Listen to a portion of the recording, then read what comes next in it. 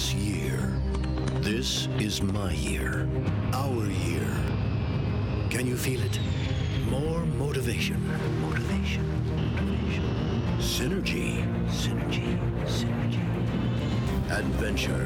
Adventure. Adventure. Responsibility. Responsibility. Responsibility. Intimacy. Intimacy. Intimacy. Achievement. Achievement. Achievement. Advancement. Advancement. Determination. Determination. Focus. This is my year. Honey, so? What do you think? Yeah. Motivation, integrity, determination, synergy. Come on, honey. You're not even listening to me. I mean, I have a poster and everything this time. This is perfect. I mean business. Jack? This is my year. I promise.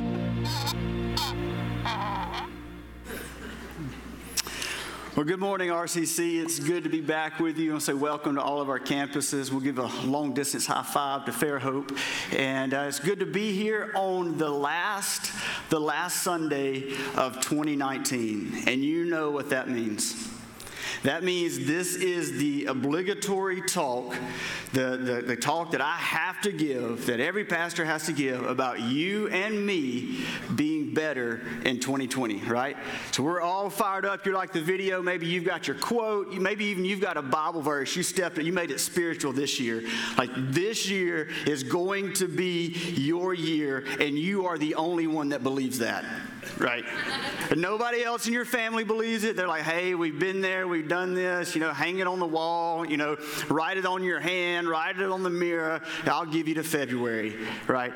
And it'll be the same old thing. That's so depressing, isn't it? But we do it every year. And I think it's every year we end up reflecting at this time. And a lot of reasons, or one reason is obvious, is that we're ending something and then we're starting something. But I think there's a couple other reasons why we reflect on our past and the previous year during this time. And one of them is that we spent so much time with family.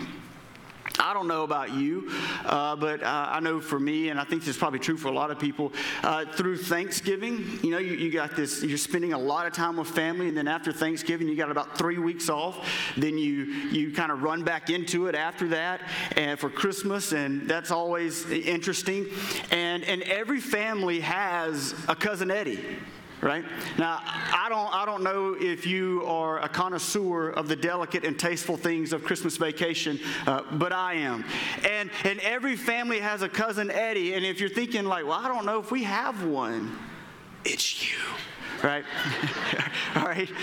But we come home from Cousin Eddie and that circus, and we go, oh my gosh, I've got to get my life together. Because if I don't, I'm going to be just like that. And so we begin to reflect, okay, there's some things I got to do differently. I got to change some things. And then there's also just the nostalgia of the holiday season. Being home, being with family, thinking back on the seasons, thinking about the people that maybe were there last year that aren't there this year, or there a few years ago and aren't there this year.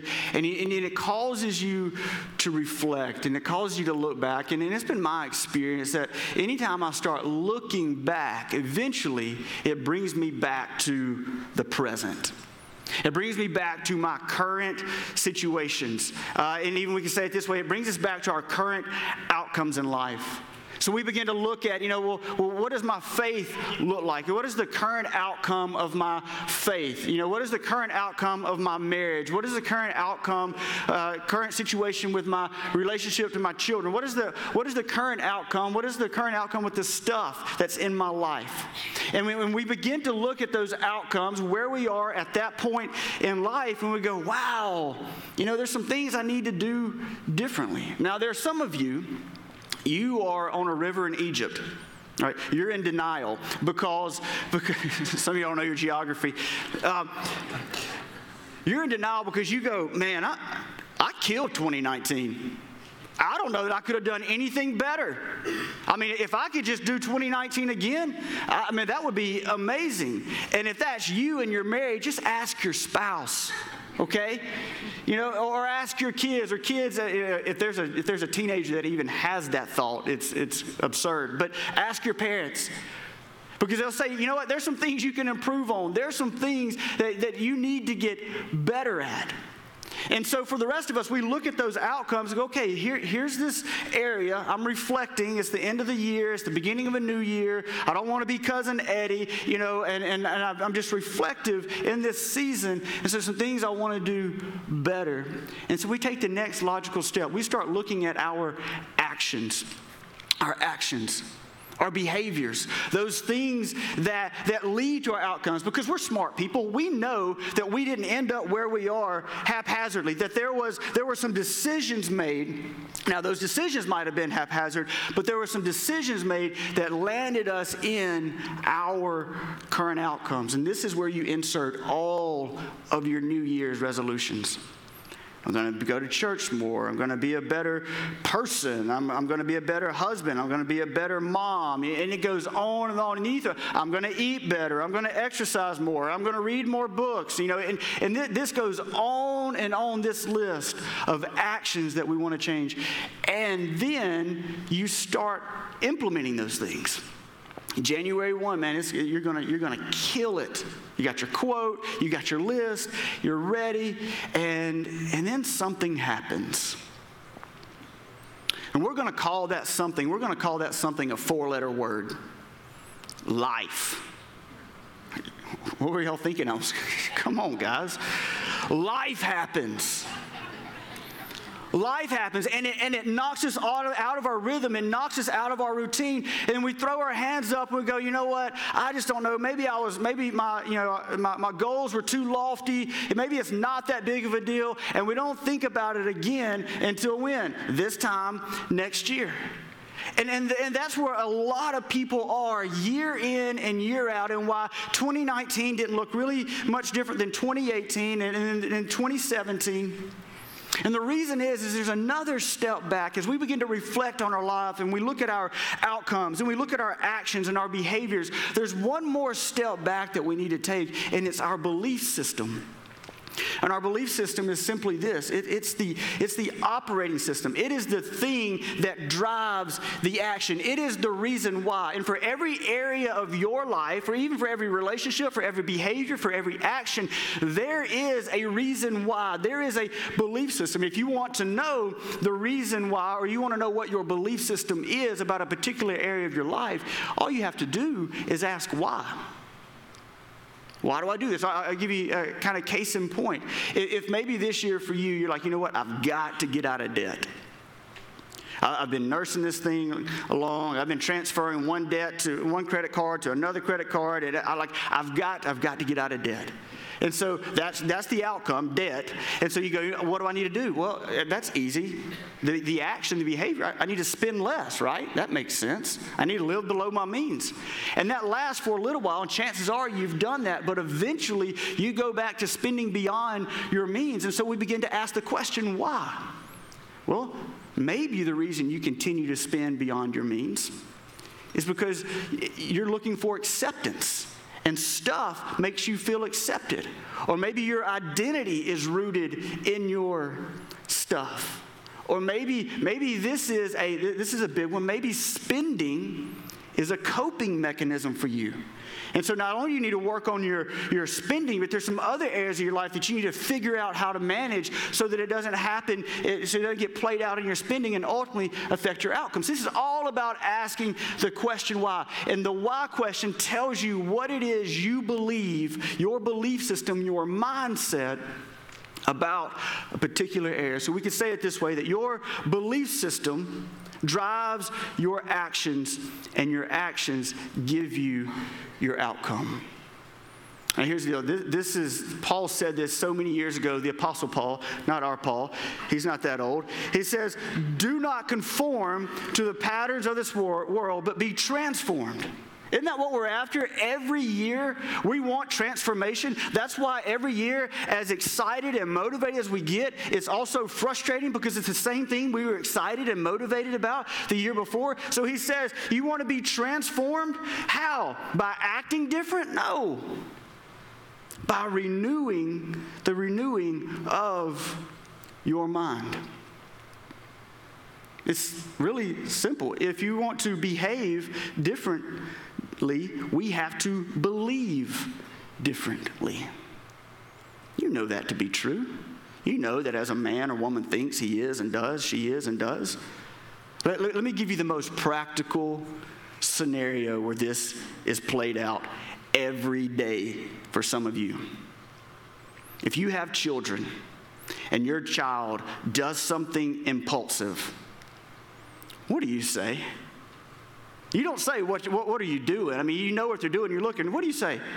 What were you thinking? Yeah, you know that thoughts precede actions. What were you thinking? And then what is the most frustrating answer you could ever get from your teenager when you ask that question? I don't know.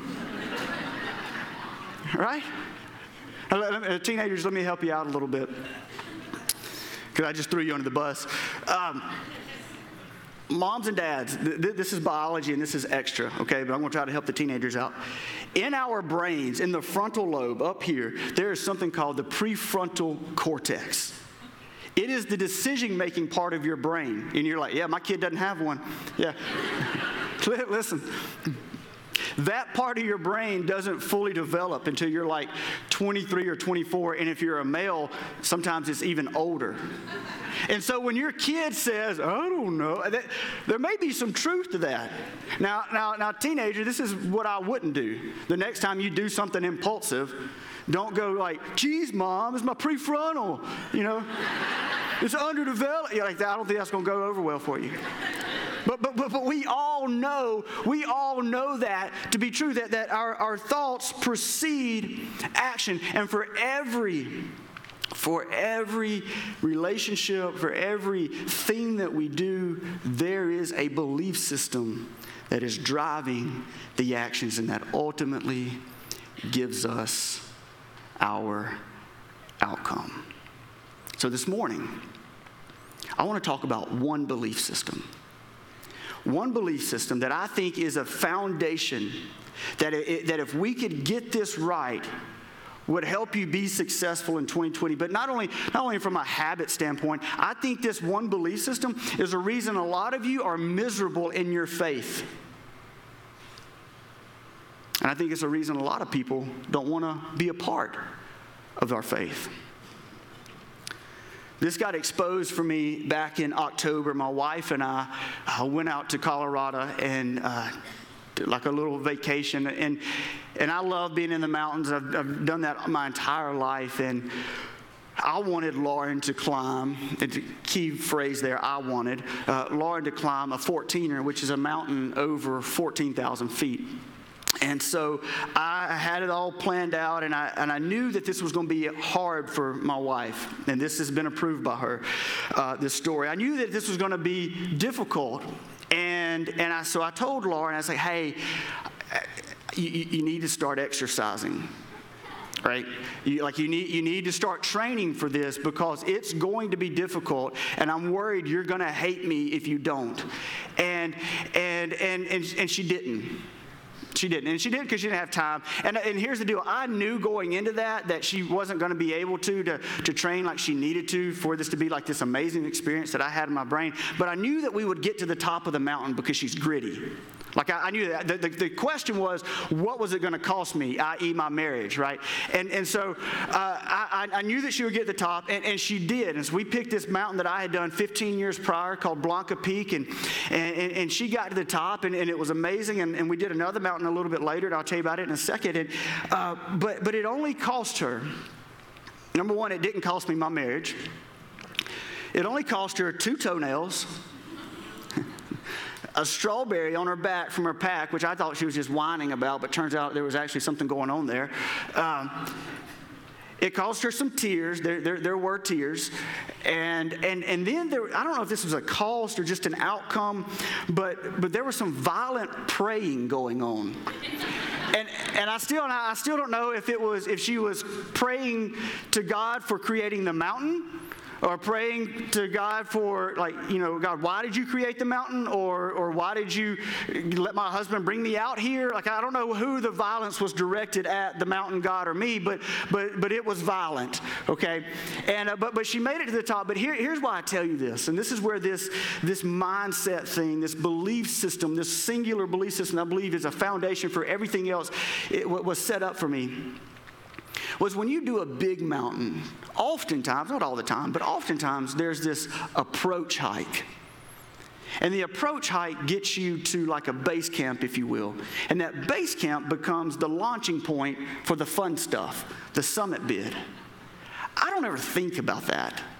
Like when I'm planning this trip, all I'm thinking about is stepping onto the summit. All I'm thinking about is Lauren stepping onto the destination, which is really faulty thinking, because if you're climbing a mountain, the top is not the destination. You would like to come down, right? That's just the halfway point. And so I'm thinking about this like, oh, it's going to be so amazing. And then as we're on this approach hike and your packs are at the heaviest because you're carrying everything you're going to need for the next 4 days, about mile 5 of an 8-mile approach up this 4-wheel drive road that was like destroys your ankles, I had this thought, what were you thinking? And as I had this thought, my wife is somewhere 50 to 75 yards behind me because I couldn't walk that slow. And I was like, what did you think was going to happen? And it occurred to me, because I've been there. I've had this same dialogue in my brain. I did it 6 years prior when my brothers and I did Mount Rainier. And the approach hike was on a glacier. And it was just terrible. And I was like, you focused on the destination. You're so worried about the summit that you forgot that this part is the majority of it. And the reality is, the bigger the mountain, the longer the approach, and the less time you get to spend on the summit.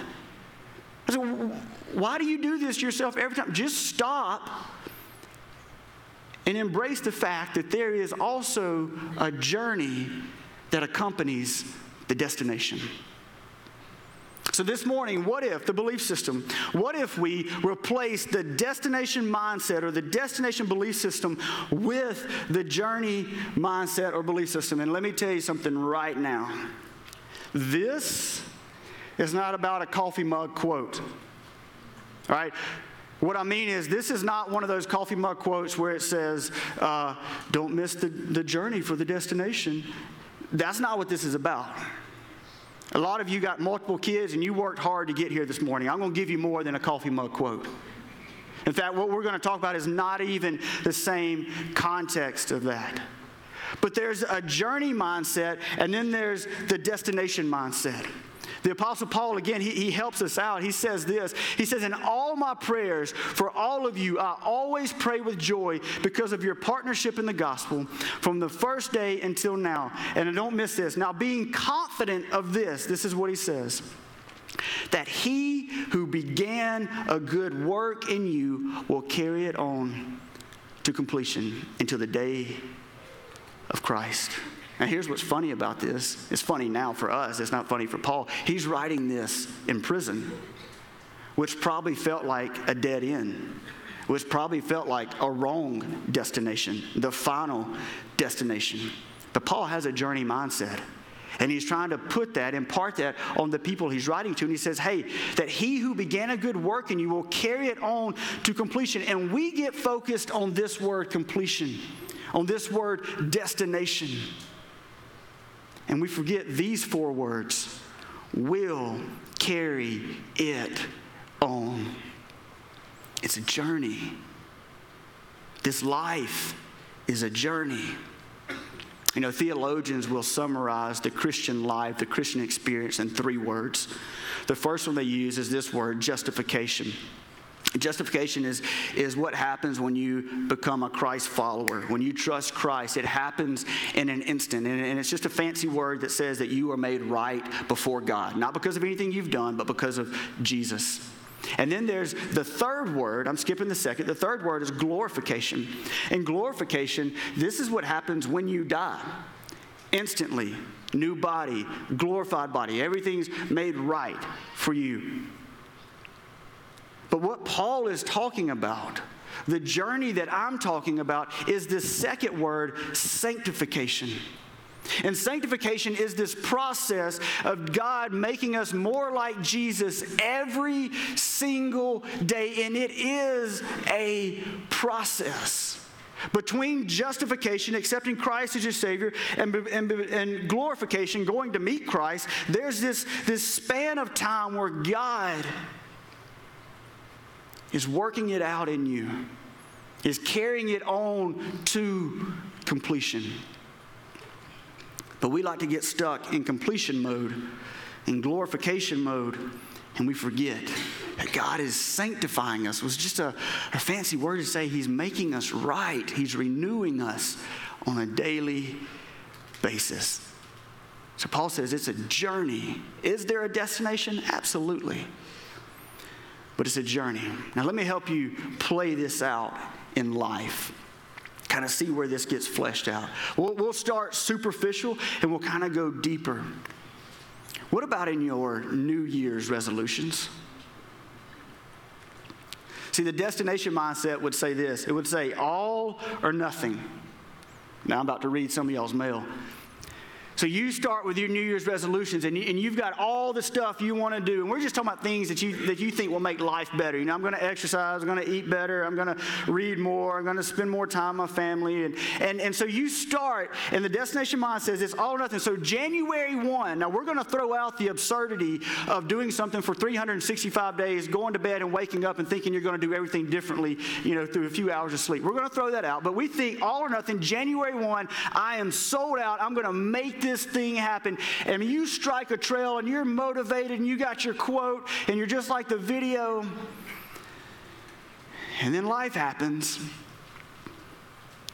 And we get kind of knocked out of our routine. And maybe for you, we'll just take the probably the most common one is, you know, eating healthy. And maybe you make it to about March. If you're in Fairhope, you make it to February 25th because that's Fat Tuesday and Mardi Gras. And by then, you're 10 moon pies in. And so, like, you just thrown it to the wind. And so what do? It's all or nothing. We go, well, you know, I had a bad weekend. I had a bad day. So I can't, it's all or nothing. I can't do all or nothing in the right direction. But you know what I can do? I can do all or nothing in the wrong direction. And we throw the towel in. The next morning, we hit the donut shop for breakfast. We hit Burger King for lunch. We eat a pizza for supper and top it off with a quart of ice cream. And we're like, hey, and what we become numb to the very thing we wanted to change until when? Until this time next year. And so the journey mindset says it's all or nothing and causes you just to throw in the towel. I'm sorry, the destination mindset. But the journey mindset says, hey, you had a misstep. You didn't miss the destination. You had a misstep. Refocus. Regroup. In fact, how many of you seen Frozen 2? And the rest of y'all are lying. I'm a fan of Frozen. I'm not going to spoil it for you, as if you can spoil a Disney movie. It's a happy ending. But in Frozen 2, listen. There was too much singing in that movie. Like, I know there's songs and Let It Go and all of that, but man, it was like every time somebody had a deep thought or a good decision, it's like, oh, got to sing about it. I read 3 chapters in a book on my phone just during the singing during that movie. I was like, here we go. I'll pick up when we get done singing some goofy song. But there was one song that Anna sang when she was down and out. And I pray this song gets stuck in our kids' hearts and in their minds. And it was simply this. The chorus was, do the next right thing. And that's what the journey mindset says. Just do the next right thing. You don't have to figure it all out. You don't have to be at your destination. The journey mindset says just do the next right thing. The destination mindset is about perfection, all or nothing. But the journey mindset is about progression. Keep moving forward. Keep moving forward. But what if we go a little bit deeper? What about when life throws you a curveball? What about when you're moving along and your life bumps up against an obstacle? The destination mindset says it's a dead end. There's nowhere else to go. There's no way through, over, under, around.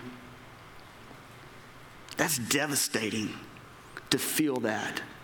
Maybe it's unexpected circumstances, job change, moving, sickness. And you go, man, this is not the destination I had in mind. And so I must have failed. I must have come up short.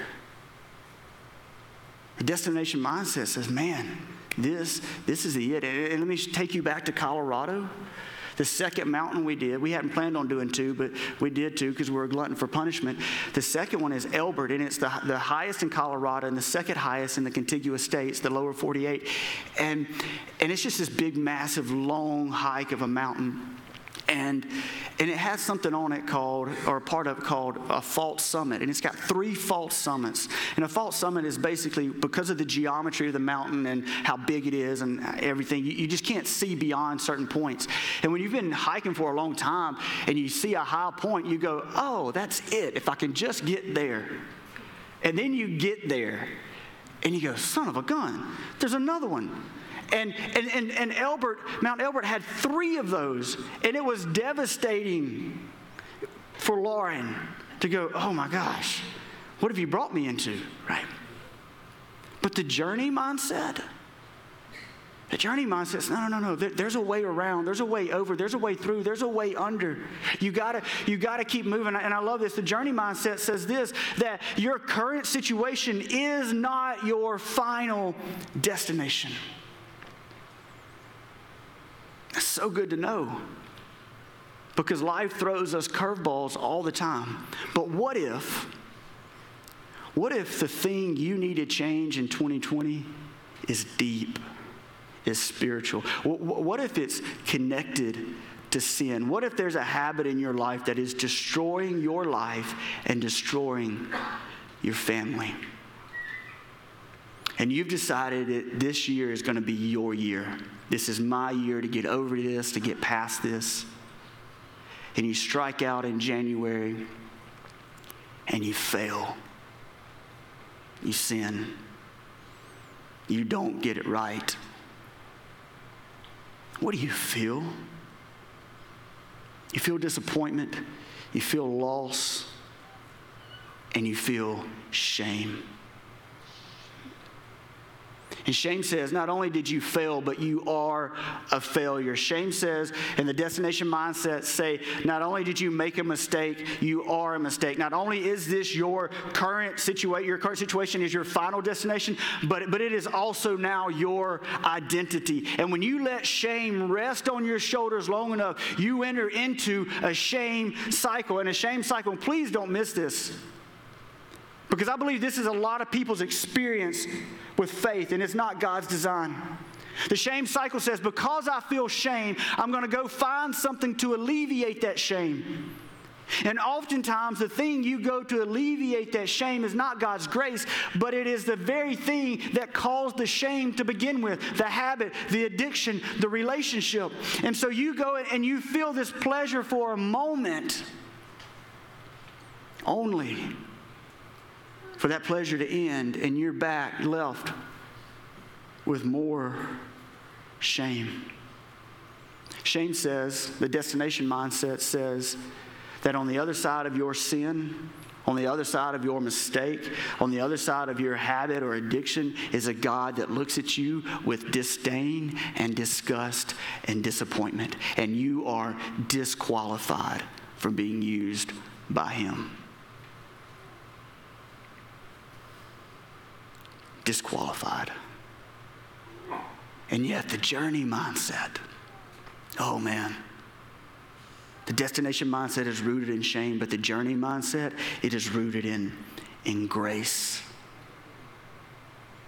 You made a mistake, you messed up, In fact, we can say this: because of grace, the journey mindset has the ability to face the hard facts. You sinned, and you probably hurt yourself, and you hurt other people with your sin. Yeah, you did.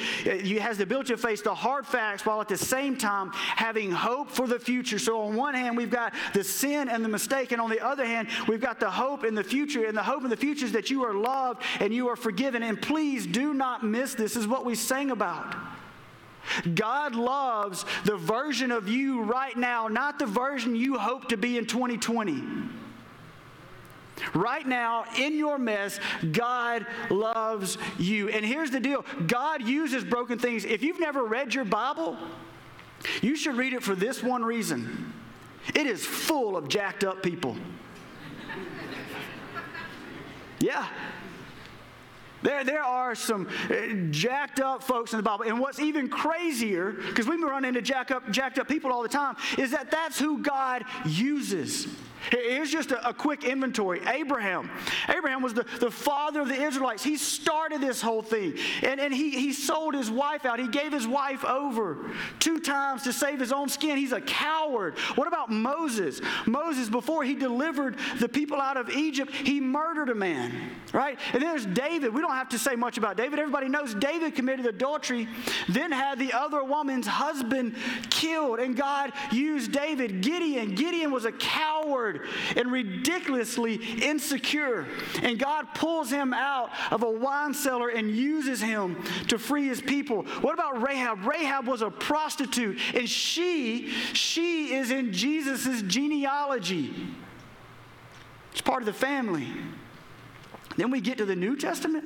Matthew was a crook, and God used him to give us an eyewitness account of what he saw Jesus do. Paul, before he was Paul, he was Saul, and he killed Christians and imprisoned Christians. Peter, good Lord, Peter had the biggest mouth, always putting his foot in the mouth, flew off at the mouth all the time, and was a coward. And God said, hey, I'm going to build my church on you. God uses broken people. If you feel like you're broken, if you feel like you've come up short, you are in great company, because that's who God uses. And here's the pushback. The pushback is this: well, Gray, all this grace talk and journey talk sure seems like you're giving us a license to sin. You know, like, God, I know what you've called me to do, but I'm on a journey, so I'm going to take a detour this weekend. I'm going to circle back, though. I know my way back. I'm just going to take a little detour because I'm on a journey and I've got grace. And I would say, if that's your perspective on Christianity, you don't know what Christianity is. And you haven't processed and considered the great cost that grace has afforded you. It doesn't make sense to you yet. Does God want you to sin less? Absolutely. Would God love to see you full of the fruit of the spirits? You know, love, joy, peace, kindness, goodness, gentleness, self-control? Absolutely. Does he want to see you be for your community? For others? Yes. But God knows that this is a process. This is about progression. There'll be a time for perfection, but it will be on the other side of the grave. It's a journey. It's not a destination. So this morning, what if you believe that? What if you believe that God loves you right where you are, in the thick of your mess, not the version you hope to be next year, but right now? What if you believe that? What if you decided to take life from a journey mindset, not a destination mindset, not a pass or fail, not an all or nothing, but the reality that your current situation is not your final destination, and you quit operating out of shame? You quit trying to white knuckle it. and understand that God's grace is sufficient, and His grace will take you further than your shame and white knuckling will ever take you. One of my favorite verses, Romans 2:4 says, it's His kindness that leads us to repentance. It's His kindness that leads us to change. It's His grace, not guilt and shame, not condemnation, not finger pointing, not disgust in you. It's His grace, His kindness that leads you to transformation and to change. What if you really believe that in 2020? What if you believed that He who began a good work in you will carry it on to the completion? Again, not because of your effort, not because of your white knuckling, not because of your shame-driven obedience, but because of His grace. You know what I would love to be true next year at this time? In every one of our lives, in all of our campuses, my prayer is that we can make this statement. I'm not where I want to be, but I'm not where I used to be. I'm on a journey. I'm making progress. Am I perfect? No. I'm not where I want to be, but I'm not where I used to be. And in fact, let's just do this. Let's take the pressure off. Partner up with someone. Find you somebody sitting next to you. And I want you to make this statement to each other, okay? You ready? This is going to be really fun. I want you to tell the other person, man, you're so jacked up. Go ahead. Let them have it. Don't get husbands and wives. Don't pull out a list. Hey, look, on all of our campuses, that's true for all of us. Take the pressure off. You're jacked up. You are. Now, but we're not done. Now, I want you to respond back to each other and say something along these lines. Oh, you have no idea.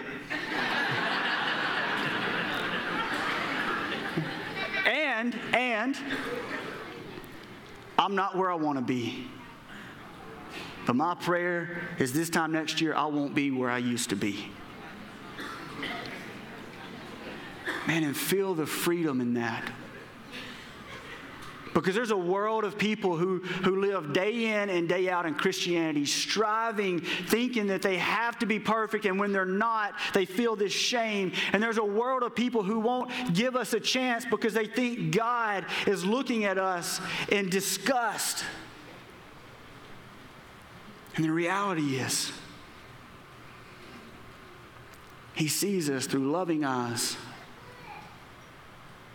offering forgiveness and compassion, ultimately grace, because He knows that grace will take us further than shame and guilt and condemnation ever will. Say it with me. I'm not where I used to be. Thank you for listening, but I said it wrong. I'm not where I want to be. It's even better.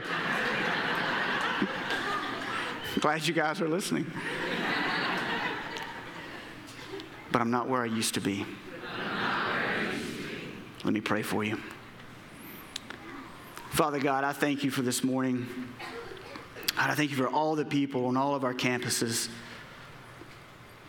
And God, I know that there is some heavy stuff in every room this morning. There are some people that need to make some significant life-changing decisions that impact their lives, the lives of their family. And that we're not just talking about New Year's resolutions, but we're talking about deep and heavy stuff. But even in that, Father, you say your grace is sufficient.